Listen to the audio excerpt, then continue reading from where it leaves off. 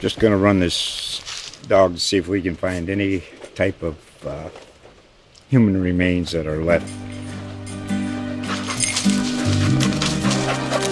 Listen to Where Secrets Go to Die, The Disappearance of Derek Hennigan. From the Detroit Free Press, a new podcast set in the woods of Michigan's Upper Peninsula. Available on Apple, Spotify, Freep.com, or wherever you get your podcasts. The following is a CA original. The mighty sound of the South. Tailgating on Tiger Lane. Tom 3 at the Liberty Bowl. Each one a Memphis football tradition. This is the Tiger Football Podcast with Mark Giannotto and Jeff Calkins. How's it going, Tiger football fans? We are back after a thrilling week for Memphis football. 42-38 comeback win over Houston. I just actually finished talking with some of the coaches at practice. We're recording this on a Tuesday, and someone asked Daryl Dickey, have you ever been part of an offensive performance where you score 0 points in the first half and score 42 points in the second half? And he jokingly said, not before Thursday. So quite a remarkable performance by Memphis, both in good and bad ways. Just the fact that they were so bad offensively in the first half and were able to just, with almost a flick of a hand, it seemed like, just become this offensive juggernaut, scoring 6 touchdowns in a row to put away Houston and really, grab control of the AAC West division combined with their win over Navy. I don't know a lot of people, maybe the most ardent Memphis fans thought in this 5-game stretch of Navy and Houston that they'd go 2-0, but I think most people thought, you probably split those games just because of the short turnaround and the fact that those were expected to be the two, sort of biggest contenders in the West Division along with Memphis this year. It's something to think about now with 4 games left. Everything's on the table for Memphis pretty much, aside from maybe a spot in the college football playoff. You can win the West Division. You can win the AAC championship. You can go to a New Year's Six bowl if you win all these games. A lot to look forward to for Memphis fans, for this football team, and a lot to digest after what was just a crazy, crazy game. Jeff, how do you see this last month going, and what did this week mean for the program, having this sort of performance against Houston on national TV? Well, let's start with that game. That game was, part of it is to have the opportunities on national TV is great, but then to take advantage of them in that way, in a way that makes people take notice that it was the same thing with the UCLA game. Like, the UCLA game was fun. The Ole Miss game once upon a time was fun. You have these, they're not just good. They're good in really fascinating ways with fascinating characters, and then to do what they did, scoreless, and then 42, basically touchdown every single time they touched the ball, except for the last time they touched the ball when they didn't need one. Who scores it? Who can score like a field goal? Wouldn't have done it. Like, if they had scored a field goal on one of those, it wouldn't have done it. They needed to score 6 straight touchdowns, and they did. And so I think the way I described it in my column was sort of a relentless resolve and execution, and it took both of those. You can't have a dropped pass, or certainly consistent drop passes. You can't, to be able to do it each and every drive is truly astonishing when you contrast it with what happened in the first half, when it felt like everything from the very first pass, which Anthony Miller dropped, and then Anthony Miller fumbled the ball later, and then there was the Riley Ferguson split out wide illegal procedure play, and so to go from that to that was extraordinary, and it made people sit up and take notice. And I was really happy. Like, I'm happy for all of them. I'm particularly happy for Riley Ferguson, though, who all game long, it was on TV, it was, Riley just doesn't have it tonight. Riley just doesn't have it tonight. And then to see him basically fling the team back into it was absolutely, it's just, first of all, it's fun. And then second of all, it sets it up for, as you point out, what could be to come. And so to be this late in the season, here we are nearly November, and you're still talking about Peach Bowl. Is like all you could possibly want. I'm interested because I know you've been spending a lot of time with time with the team this week. Did anything change from the first half to the second half besides the level of execution? According to them, no. A funny story. I'm going to be writing about the offense this week ahead of the Tulane game on Friday, and you guys should check it out because I got a lot of interesting tidbits. Answers the question as to who calls the plays. By the way, we'll keep you on suspense till Friday. But yes. It's always been a little murky. Like it's a joint effort and whatever. And you've got some clarity. I've narrowed it down. They have spelled it out very clearly in this story, which will be appearing later in the week. But anyway, but no. So it's funny. Because Norvell sort of said this right after the game. He said, we didn't check. I asked him, did anything change schematically? Did you? And he was like, no, nothing. We did not change one single play. And I mentioned Daryl Dickey earlier when I talked to him earlier today. He said the same thing, but more, he kind of really sort of drew out the scene for me and was like, apparently when they walked in the locker room against Houston, they're all talking about the fact Houston basically was disguising what they were going to be doing. They changed what they were doing defensively for this game and were disguising what they were going to do until right before the snap. And it looked like basically what would happen was, that's why in the first quarter you saw there were 18 pass plays and 4 run plays. And those were, and by the way, you were critical of that. You're like, why the hell are they throwing so much against the rushing offense, right? Against a team that gives up vast amounts of rushing yardage. Those were all RPOs, basically, run pass options for Riley. And so Riley had read, defenders and determined to pass the ball on a lot of those plays. And Dickey said most of the time he was right. He did what he was supposed to do. He did what he was supposed to do. He read it correctly. But the real key to what was happening was Houston was disguising what they were doing until right before the snap, and it looked like they were going to be in a pass coverage, and then at the last second they'd go to a run coverage, or vice versa. They really did. They kind of caught Memphis off guard a little bit with that. But when they went into the locker room at halftime, Dickey said Norvell walked up to the coach, and the coach was like, should we change this? Should we change that? And Norvell said point blank, let's run our stuff.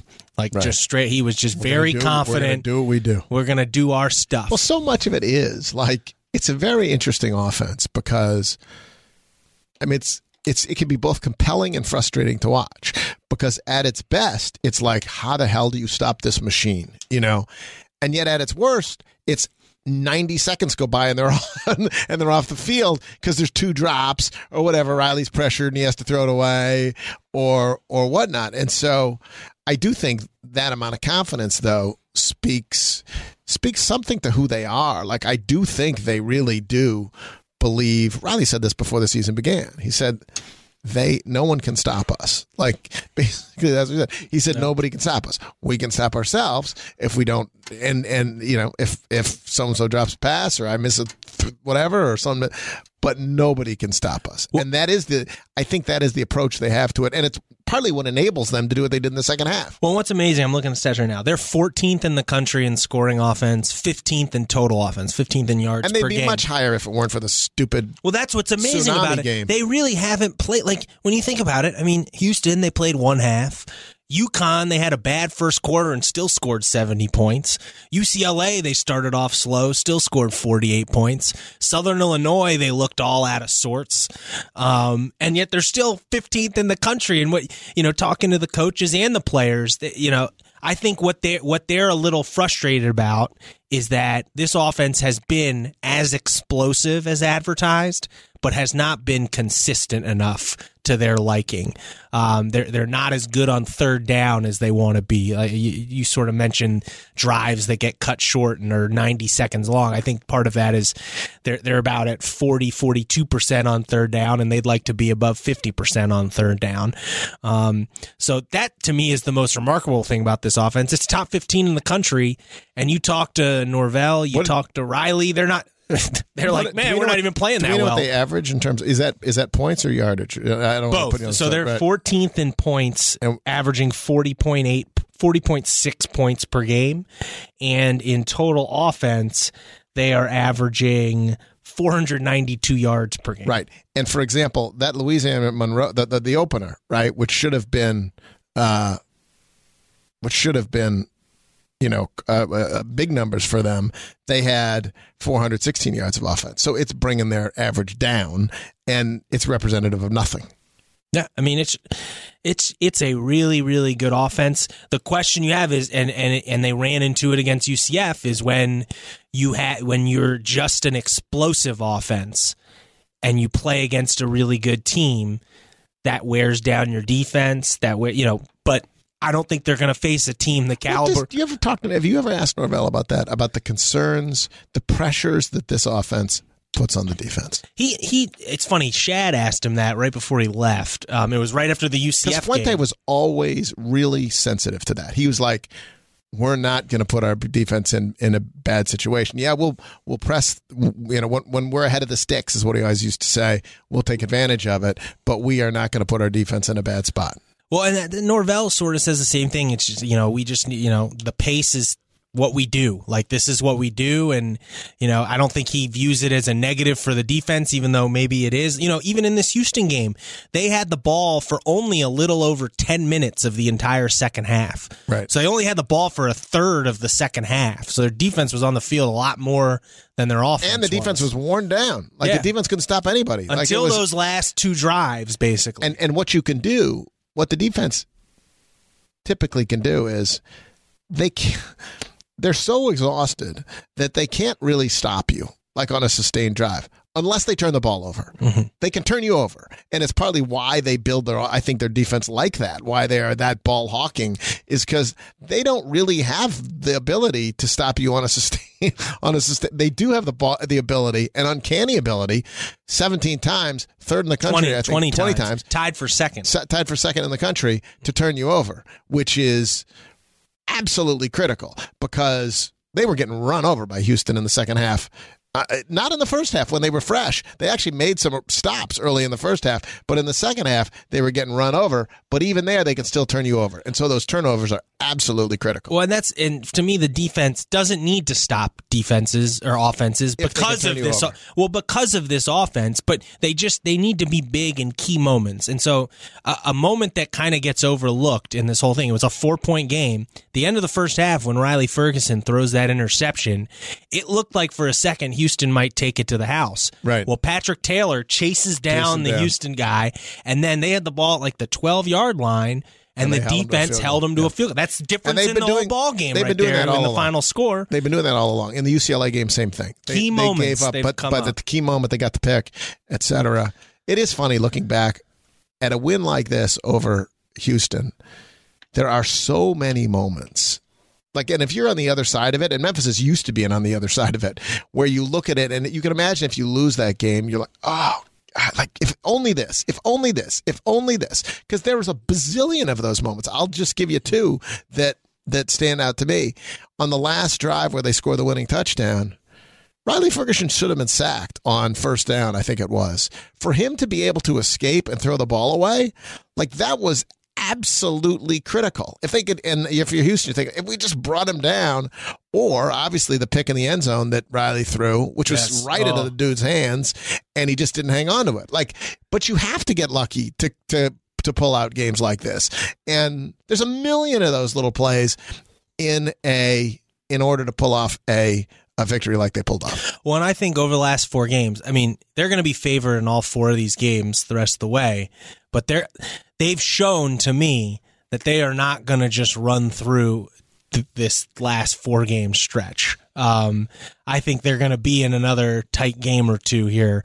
Maybe it's Tulane, maybe it's Tulsa. I think maybe the SMU game. ECU to close the year, I would venture to guess that senior day, that'll be a big win. But, they've shown that they haven't really, aside from the UConn game, have they really blown anyone out? I think that's the only game where their second teamers have gotten into the game. So I think a lot of those little plays are going to come up, especially now that the pressure's amped up. And I want to see how they do now that they are the favorite. Matters? I don't think the pressure particularly matters to them. Do you think so? You think Riley Ferguson, when he steps on the field Friday against Tulane, is going to be feeling pressure? I think sometimes the biggest problem for this offense is that they they know how good they are and try to do too much.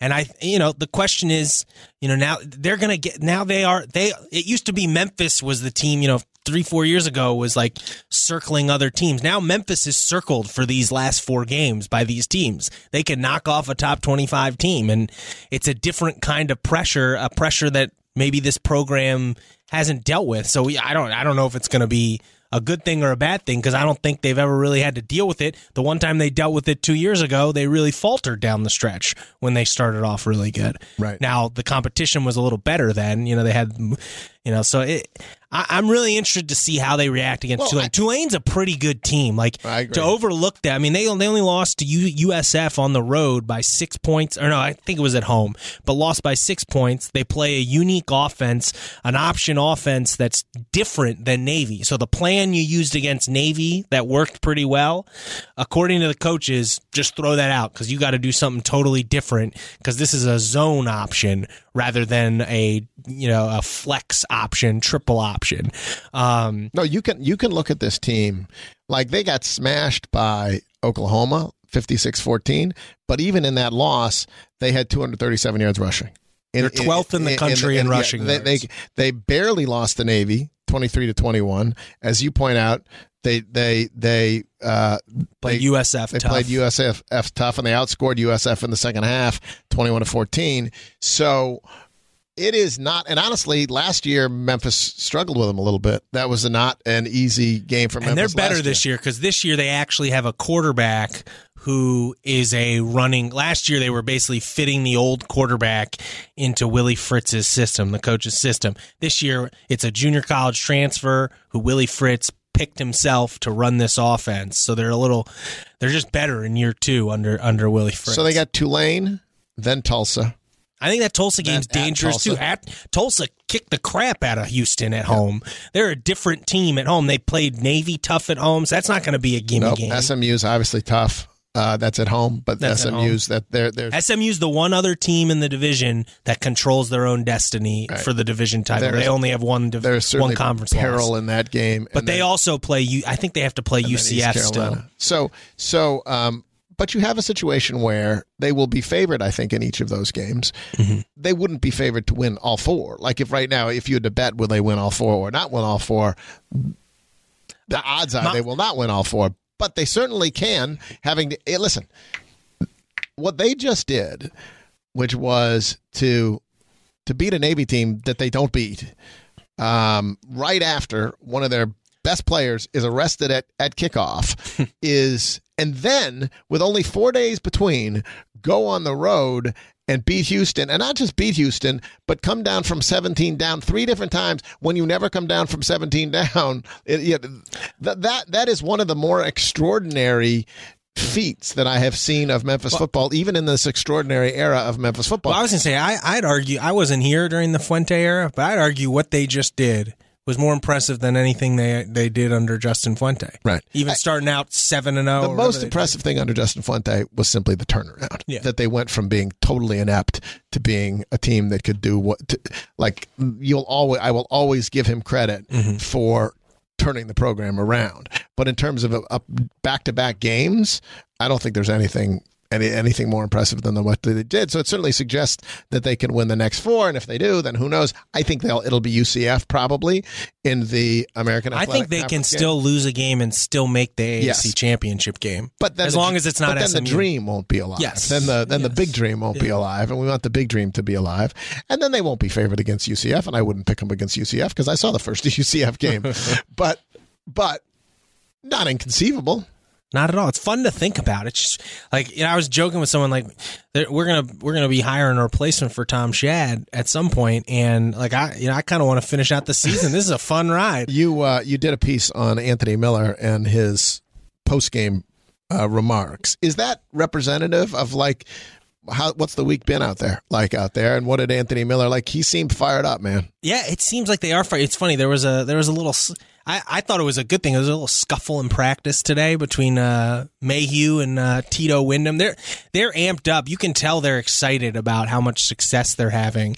And I say it was a scuffle, like, they got mad at each other. It was one of those typical football practice, And then by the end of the practice, they were fine. Tito Wyndham had a big play coming off the corner. And then we've gotten through this whole podcast, which we have to wrap here in a second. We haven't even mentioned TJ Carter. I know. Which is criminal. He's ridiculous. Well, the most impressive thing to me about his performance the other night is those 2 turnovers he forced late came right after he got beat like a drum on a touchdown pass. Right. The kid has a short memory. John Varlas has a story on him up at commercialappeal.com right now, and his high school coach says he has that arrogant confidence that you have to have. And it's just, he's going to be a really, really good player here. Like, already he's already one of the best defensive players, and this is, by the way, why recruiting matters. People talk. Well, I don't pay attention to stars. Everyone knew TJ Carter was going to be good, and guess what? TJ Carter's good, and when you can recruit at a high level, you have more chance of making plays. You have someone to make plays at a high level. All right. Well, make sure you check out all our material at commercialappeal.com this week. Thanks again for joining us on the podcast. I was Mark Giannotto. I was joined by Jeff Calkins. Hopefully, we'll be joining you next week after another Memphis win. Have a good next few days. Enjoy the game on Friday. The Tiger Football Podcast is hosted by Tom Shad and Jeff Calkins. A new episode of the Tiger Football Podcast posts each Tuesday during the regular season. You can also subscribe to the show for free on Apple Podcasts and Google Play. I'm Sean King. The Tiger Football Podcast is a production of the Commercial Appeal.